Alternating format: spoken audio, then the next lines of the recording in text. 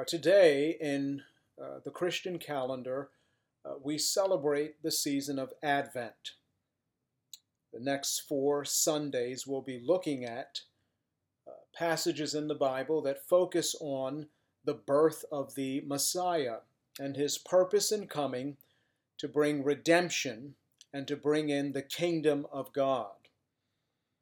We begin this celebration this Sunday with looking at hope.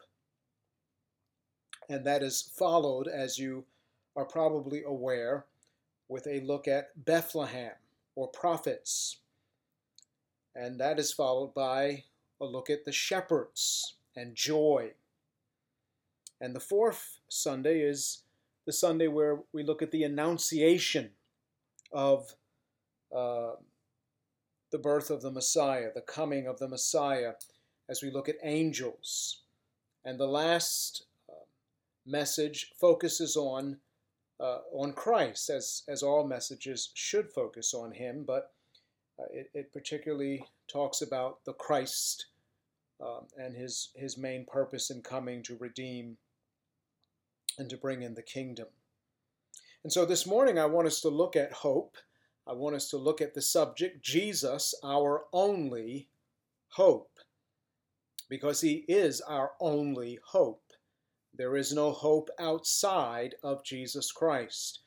And for this subject, I want us to look at the book of Isaiah, Isaiah chapter 9, and I'll be reading at this time the first 7 verses of Isaiah 9. But there will be no gloom for her who was in anguish. In the former time he brought into contempt the land of Zebulun and the land of Naphtali. But in the latter time he has made glorious the way of the sea, the land beyond the Jordan, Galilee of the nations. The people who walked in darkness have seen a great light. Those who dwelt in the land of deep darkness, on them has light shone. You have multiplied the nations. You have increased its joy. They rejoice before you as with joy at the harvest, as they are glad when they divide the spoil. For the yoke of his burden and the staff for his shoulder, the rod of his oppressor, you have broken as on the day of Midian. For every boot of the trampling warrior in battle tumult and every garment rolled in blood will be burned as fuel for the fire. For to us a child is born, to us a son is given, and the government shall be upon his shoulder, and his name shall be called Wonderful Counselor, Mighty God, Everlasting Father, Prince of Peace. Of the increase of his government and of peace there will be no end, on the throne of David and over his kingdom, to establish it and to uphold it with justice and with righteousness, from this time forth and forevermore. The zeal of the Lord of hosts will do this. Jesus, our only hope. In the context of the passage that was just read in Isaiah, there was a panic all around.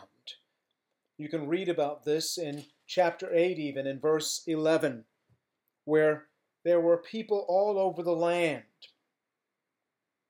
crying out that there was a conspiracy. There was fear. There was dread all over. But the Lord told Ahaz and told him through Isaiah, don't call everything people call conspiracy a conspiracy, and do not fear what they fear or be in dread. And Assyria at this time was the threat, and everybody was on edge. The Lord had a faithful remnant, however, who were trusting in him. Syria and Israel, the northern kingdom, had joined forces, and they were attacking Judah in the south because Judah wouldn't join forces. But Ahaz, the king in Judah, was also not doing what he should be doing. He was paying off Assyria to leave them alone. He was trusting in Assyria to protect Judah instead of trusting in the Lord. The Lord wants you faithfully trusting in him and in his word in troubling times. We too are living in panicky times.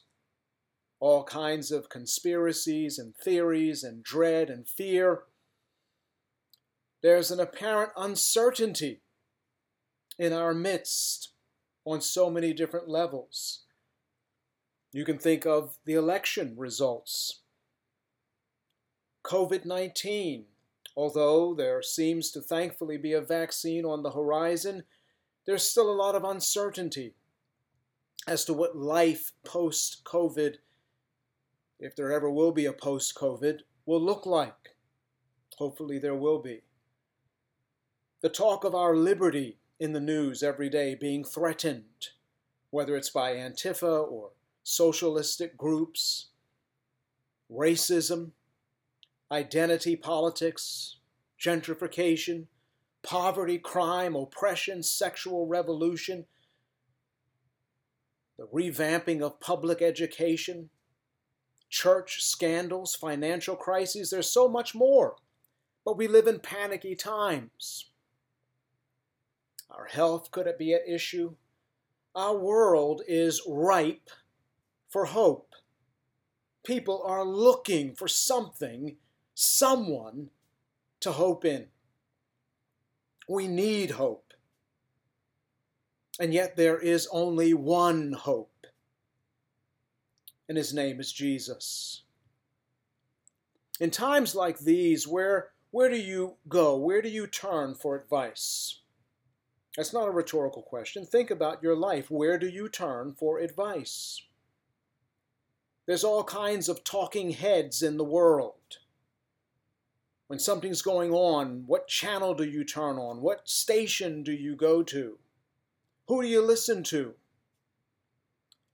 At this time, it says in chapter 8 of Isaiah, that many people were turning to mediums, necromancers, and they were looking to these sort of people who had this kind of mystical ability to divine and find out from the dead and from spirits what was going on. And there were people actually running after these things. There's so many people in the world today who will go to a palm reader. You'd be surprised.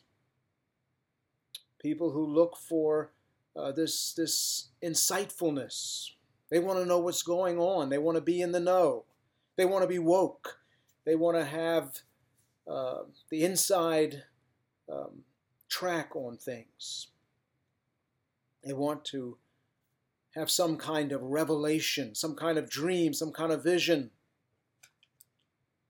Some people just do their due diligence and read the newspapers because they want to know.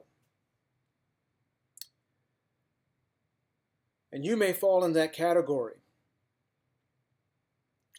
But whenever you run to whatever talking head is out there, and if they don't have a commitment to Jesus Christ, and they don't hold on to his worldview, and they're not trusting in his word, they really don't have a clue. They may sound like they do. Well, their words might even work for a while, but they don't really have a clue if you don't know how the world actually operates and actually works what advice to take. Ahaz, as we said, was trusting in Assyria instead of the Lord. He was trusting in Tiglath-Pileser III to protect him and secure him. Who are you trusting in today? You know, nations in this world are all up to something, it seems.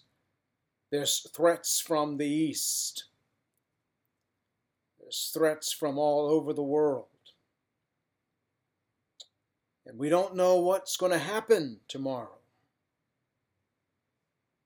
Sometimes we find ourselves as a nation paying for protection from other nations, or other nations seemingly paying us for protection through exporting and importing and sanctions and all sorts of things.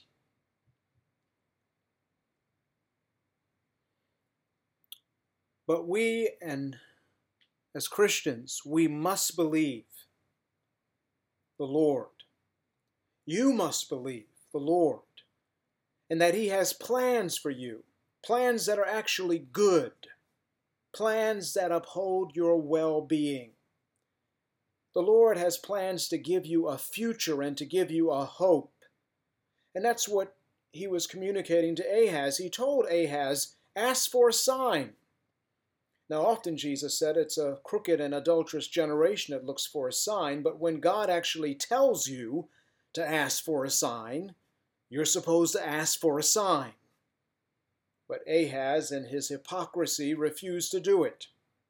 He refused to obey God. And God said, well, I'm going to give you a sign. And the sign was of a virgin conceiving and bearing a son. And that son's name would be Emmanuel, that God is with His people, and you don't have to run to other sources for wisdom and for direction and guidance. That's all Ahaz had to do, was to call upon the name of the Lord. But he'd rather trust in Assyria, rely on him. The Lord has a future for you. He has a hope for you, and He will deal with the threats against His own. But faith is essential. Without faith, the Bible says, there's no way to please God. God has proven Himself. And as we said last week, it takes far more faith to doubt God than it does to believe in God, because He has proven Himself so often. But the unbelief that Ahaz was showing, and that Judah and God's people were showing at this time, their failure to seek the Lord, it led to greater distress, greater gloom, greater suffering, and even, as it says at the end of chapter 8, a despising of the Lord Himself, looking contemptuously at the Lord and relying upon oneself. And that just plunged the whole nation into deeper darkness. Trusting in yourself leads to darkness. It doesn't lead to light. Trusting in those who are not trusting in Jesus leads to greater darkness as well. Leads to a hopeless and a helpless situation.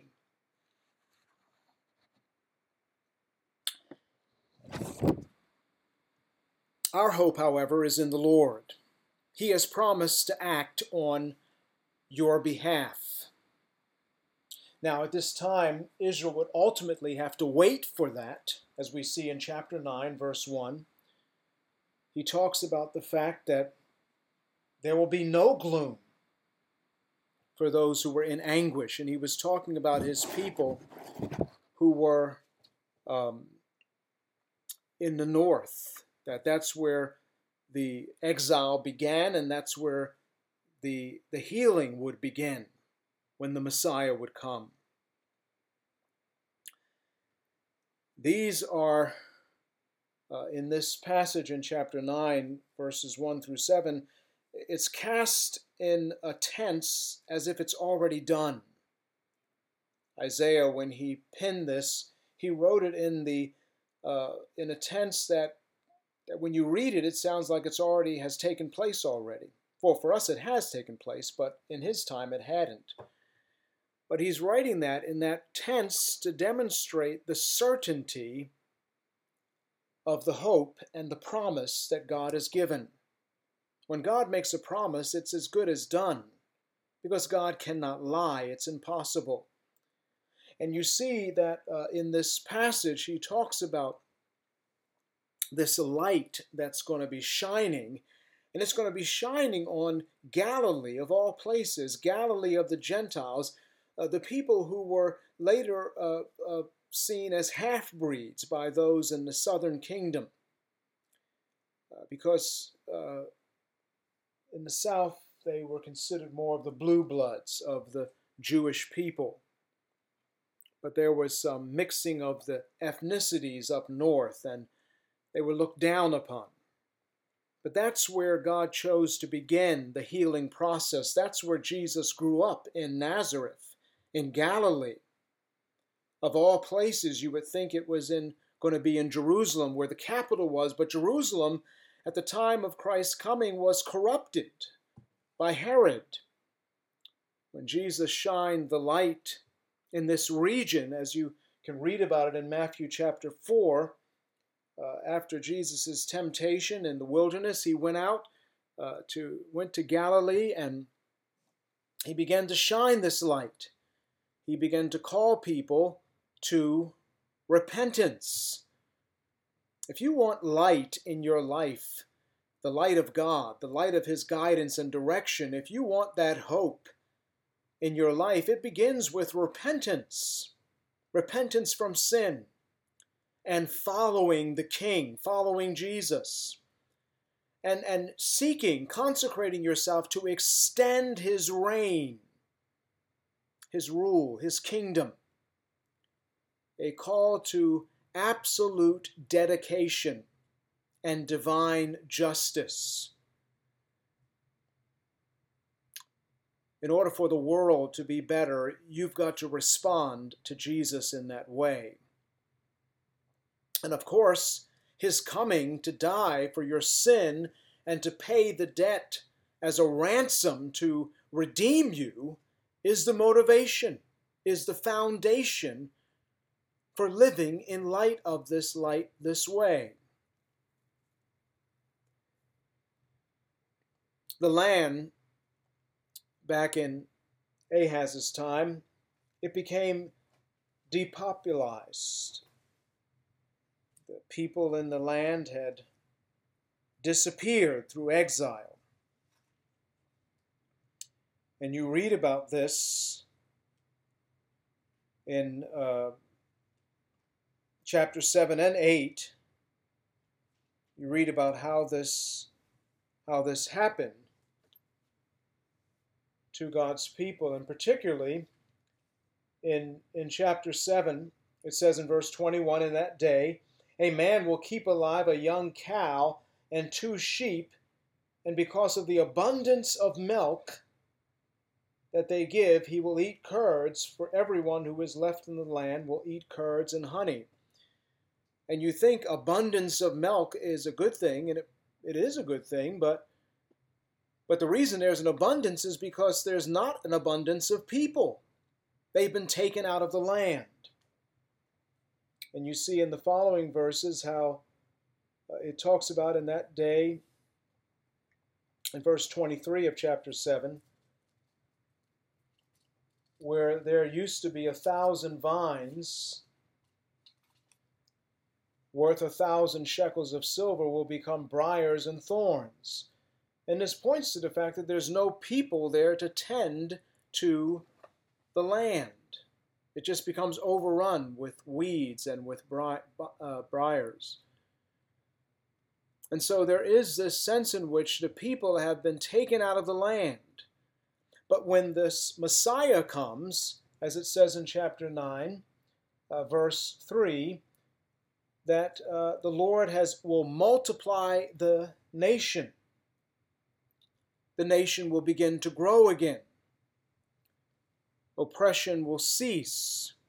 Egypt and Assyria were both fighting for turf, and back in the day of Isaiah. But in the day when the Messiah would come, God would multiply his people. He would increase his people, so much so that his tent would not be big enough simply for Jacob. He would have to extend his tent, as it says in Isaiah 49, to include the nations as well, the Gentiles as well. And so not only will there be an increase of the people, but there will be rejoicing. 4 times in verse 3, it talks about joy or some sort of gladness that will increase, and people will rejoice before the Lord as they do when the harvest comes in and all of the produce is gathered in. They'll rejoice as when they win the battle and they divide the spoil together. The Lord will receive the joy that he should have been receiving back in the days of Isaiah. He will receive in the days of the Messiah. And Christ's aims are the same for you. Jesus aims to build his church and to increase servants through your labors. God is able to do immeasurably more than anything you ask or imagine according to the power at work in you. God wants to use you to spread the hope that's only found in his servant, Jesus Christ. That's God's method. That's God's way of spreading hope and spreading the kingdom, is through those who are presently his servants. And there's a reason for this. There's 3 reasons given in the following verses of chapter 9, verses 4 through 7. There's 3 reasons given for this gloomless, glorious, glowing, growing, and gladness that God gives. The first reason given in verse 4 is that oppression is broken. For the yoke of his burden and the staff of his shoulder and the rod of his oppressor you have broken, and broken as in the days of Midian. And you may recall the days of Midian back in Judges chapter 6 and 7. Israel was afraid of Midian because Midian was robbing Israel of all her food and all her livelihood. And God chose Gideon. He called him a mighty man of valor, and Gideon said, "Who, me?" He's the most unlikely person from the most unlikely family, and he chose him to rescue in a most unlikely way. God chose Gideon, a very fearful person, but God used him. And just 300 people, 300 men. He had a big army, and God said it's too big. And he reduced the army down to 300 men, and God fought with them and caused Midian to destroy each other. God worked in this man through his weakness, through his vulnerableness, and God used him to bring about a great defeat of Midian. And God wants to do that with you. You may look at yourself and say, "Well, who am I?" And that's the same thing Gideon said, but God used Gideon mightily because he believed in the Lord. Although he was fearful, he had faith in the Lord. Do you have faith in the Lord today that he will use you to bring hope to other people in this particular context in which we live? God wants to use you. God has placed you specifically at this time for such a time as this. That was said of Esther. It's true of you as well.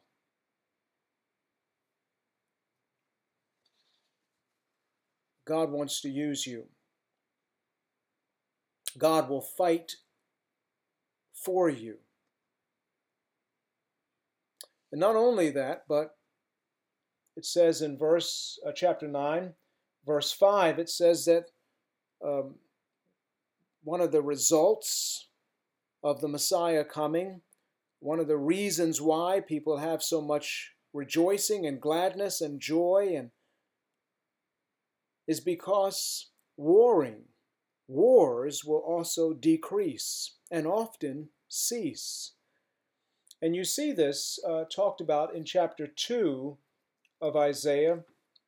If you turn over there from in verses 3 and 4 of Isaiah chapter 2, you find these words. And it talks about the latter days, which are the days of the Messiah. And it says, many people will come and say, come, let us go up to the mountain of the Lord, to the house of the God of Jacob, that he may teach us his ways, and that we may walk in his paths. For out of Zion shall go forth the law, or teaching, and the word of the Lord from Jerusalem. He shall judge between the nations, and shall decide disputes for many peoples, and they shall beat their swords into plowshares, and their spears into pruning hooks. Nation shall not lift up sword against nation, neither shall they learn war anymore. And this is is to be characteristic of life after the Messiah comes. That when we understand the kingdom and understand God's truth properly, we pursue peace. Warring will decrease and often cease at times.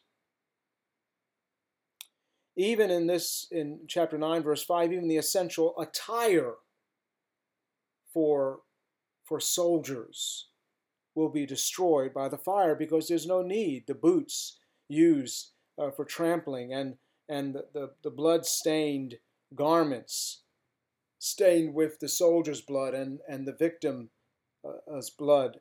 All these things will be given as fuel for the fire. Because much of what's going on here is the knowledge of the glory of the Lord is filling the earth like the waters cover the sea. And how is it that the earth is going to be filled with the knowledge of the glory of the Lord? It's through his people. It's through you sharing the hope that's only found in Jesus Christ. You are the light of the world. You are the salt of the earth. You're the one who preserves the world. You're the one who brings light into the darkness of this world. I've often said, and I stand behind it wholeheartedly, that oftentimes the world is so dark because Christians, followers of Jesus, are not walking in the light the way they should. If the only light in the world is not shining, there is no mystery why people walk in darkness. They don't know any other better way. We've got to show them. It's our calling, it's our duty. The chief reason for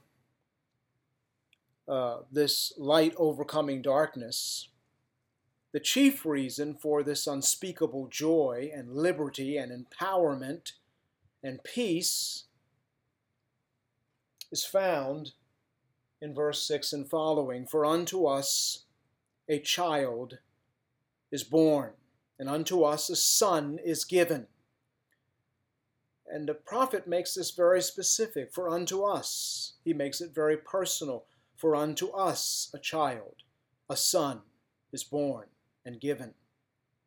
And what's said about this particular child, the first thing that's mentioned is that the government shall be upon his shoulder, which means that this child will have all of the authority and the power that there is. You may recall Jesus saying that, all authority in heaven and on earth is given unto me. Every knee must bow to him in heaven, on earth, and under the earth. He has been given the power and authority. We saw that a few weeks back as we looked at Psalm chapter 2. All power and authority has been given to Christ. And the reason why that authority was given to him, let us never forget, is because of his humiliation. It's because of his meek and lowly heart. It's because of the cross on which he died. Because he humbled himself like a servant. Because he humbled himself and became obedient to death, even death on a cross. Therefore God has highly exalted him and given him the name that is above every other name, the name Lord, that Jesus would be called Lord. That is the reason why he has this power and authority. He is Lord of Lords and King of Kings. And we are called to spread that word, the word of the gospel, the good news of the kingdom of Christ, that he is reigning. And there are 4 names given here about this Messiah. Some people say it's 5, but it's 4. Some people separate wonderful, and as that's one name, and counselor is another name, but that's not what the Hebrew says. It actually says he's a wonder of a counselor, literally. And so wonderful counselor go together. That's one name. He's a wonderful counselor. Every single treasure of wisdom and knowledge is found hidden in Jesus Christ. And we are called to search him out and to study Jesus Christ, that we would find that wonder of a counselor, that wisdom. Jesus is called wisdom. And God's wisdom is what is needed in this world. You are a necessary addition to this world. People in this world need wisdom. This is God's world. And people need to know how to navigate in God's world, God's way, for God's glory. And you can show them that through Jesus Christ. He's the wonderful counselor. And every treasure of wisdom is found in him. Remember how Daniel and the 3 Hebrew boys, when they were in Babylon, when they were in exile, when they were in a foreign land, seemingly insignificant, Nebuchadnezzar had a dream. He was going to start killing people because he was so troubled by this dream. And Daniel cried out to God. He had the inside track. He prayed to God, and the 3 Hebrew boys prayed to God. And God gave him wisdom. He was able to tell Nebuchadnezzar exactly what his dream was and exactly what it meant. Don't ever underestimate God's use of you in a context where it seems like you would be most unlikely to succeed, most unlikely to be useful. When you trust in God, when you rely on him, when you cry out to him, God uses you in amazing ways that are far beyond your imagination because of your connection to Jesus Christ. Not only that, he's called the mighty God. And again, the emphasis is on his power, his dominion, his authority, his kingdom. Nothing is going to prevent Jesus Christ from accomplishing all his will and purposes. Jesus will conquer always. He will never lose his battles. He came to save, he came to rule, he came to use you. His power is inside of you. Never forget that. His power, his resurrection power, he himself is inside of you, empowering you to live for him. The 3rd name given here is Everlasting Father, and it points to his ability to provide, his ability to care for you, who have no voice or advocate to speak up for you. And that is something he wants to be reflected through you. He wants you to speak up for those who have no voice and to advocate for those who have no one to speak for them.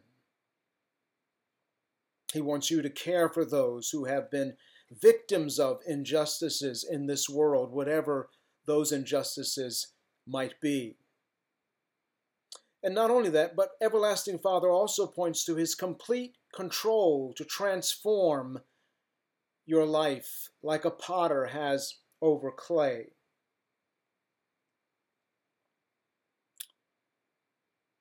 The fourth and final name given here is Prince of Peace, and it points to the only one able to provide for your well-being. Jesus is the only one who can bring peace between God and you and other people. And he wants you to share that hope with others as well, to show others how they can have peace with God. Because ultimately, that's what people need most of all, is to have peace with God. That's the beginning point. And without that, they really have nothing at all. And then we need to learn to love one another in this world and show people. The church needs to lead the way in loving people. People should be looking at the church and looking to the church as the example of what it means to love one another.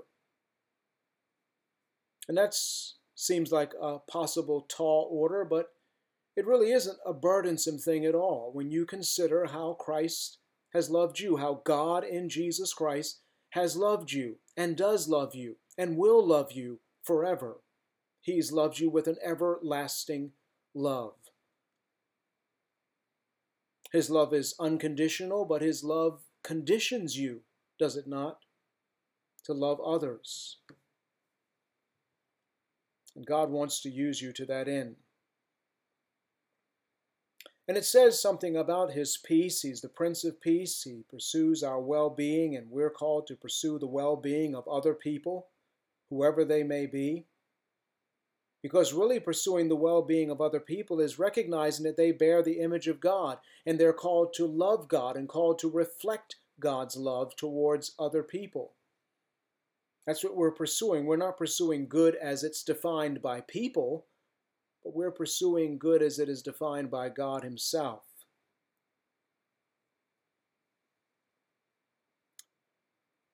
It says about the Messiah that his reign and his peace will forever increase and never cease or decrease. Let me say that again. His reign of peace will forever increase and never cease or decrease. It's a little bit of a redundancy to make the point. But this is what the Lord promised. It is our hope, and he will certainly fulfill his promise.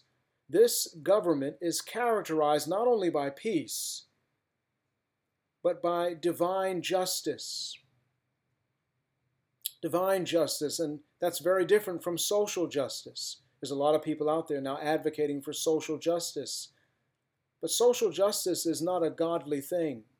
Divine justice is a godly thing. It's very different. Because divine justice recognizes God as the creator. It recognizes God's law that he has placed upon mankind. It recognizes the love that we're supposed to have.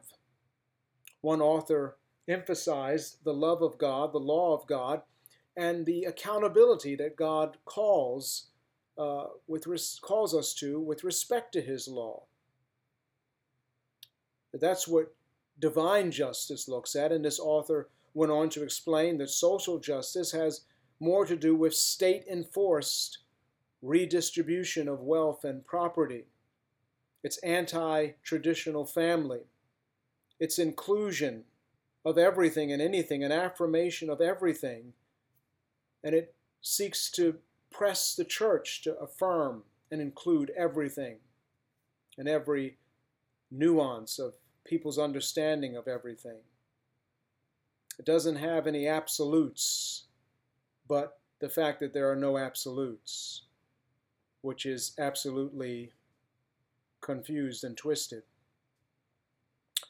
It has to do with social justice today, has to do with Marxism, a system that's already proven to fail. It's like the Robin Hood, no law but my own desires. And this peace that the Messiah brings in is not only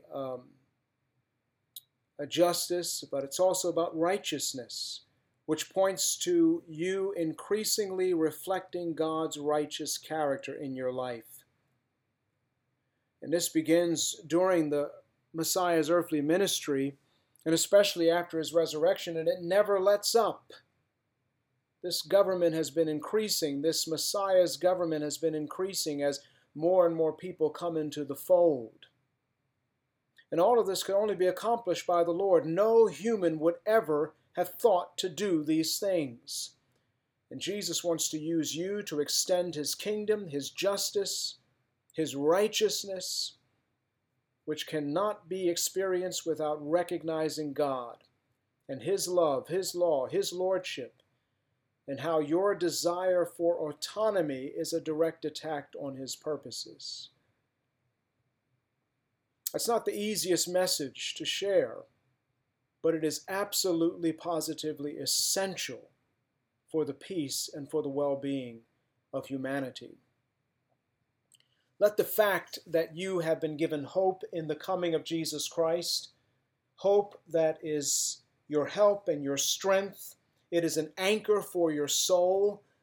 This hope that you have in Jesus Christ, think about it, meditate on it, bask in it, rejoice in it, celebrate it, and let that hope warm your heart afresh, and let it move you to enter into people's lives and to impact the culture around you and the people around you with the gospel, the good news of the kingdom of Christ Jesus.